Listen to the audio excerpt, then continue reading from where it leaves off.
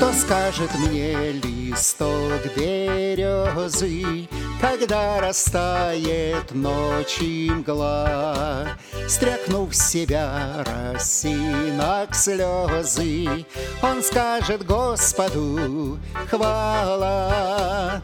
Христос достоин прославленья за водопад любви Своей. Пускай несется Богу пенье из уст природы и людей.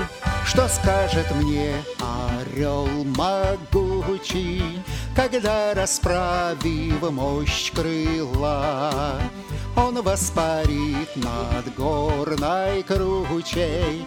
Он скажет Господу: Хвала. Христос достоин прославленья за водопад любви Своей. Пускай несется Богу пенье из уст природы и людей.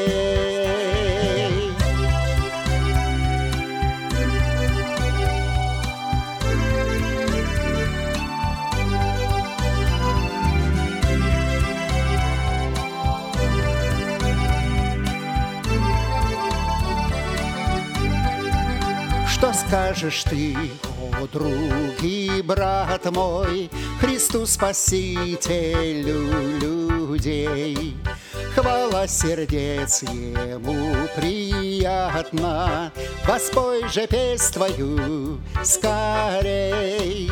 Христос достоин прославленья за водопад любви Своей. Пускай несется Богу пенье из уст природы и людей. Христос достоин прославленья за водопад любви Своей. Пускай несется Богу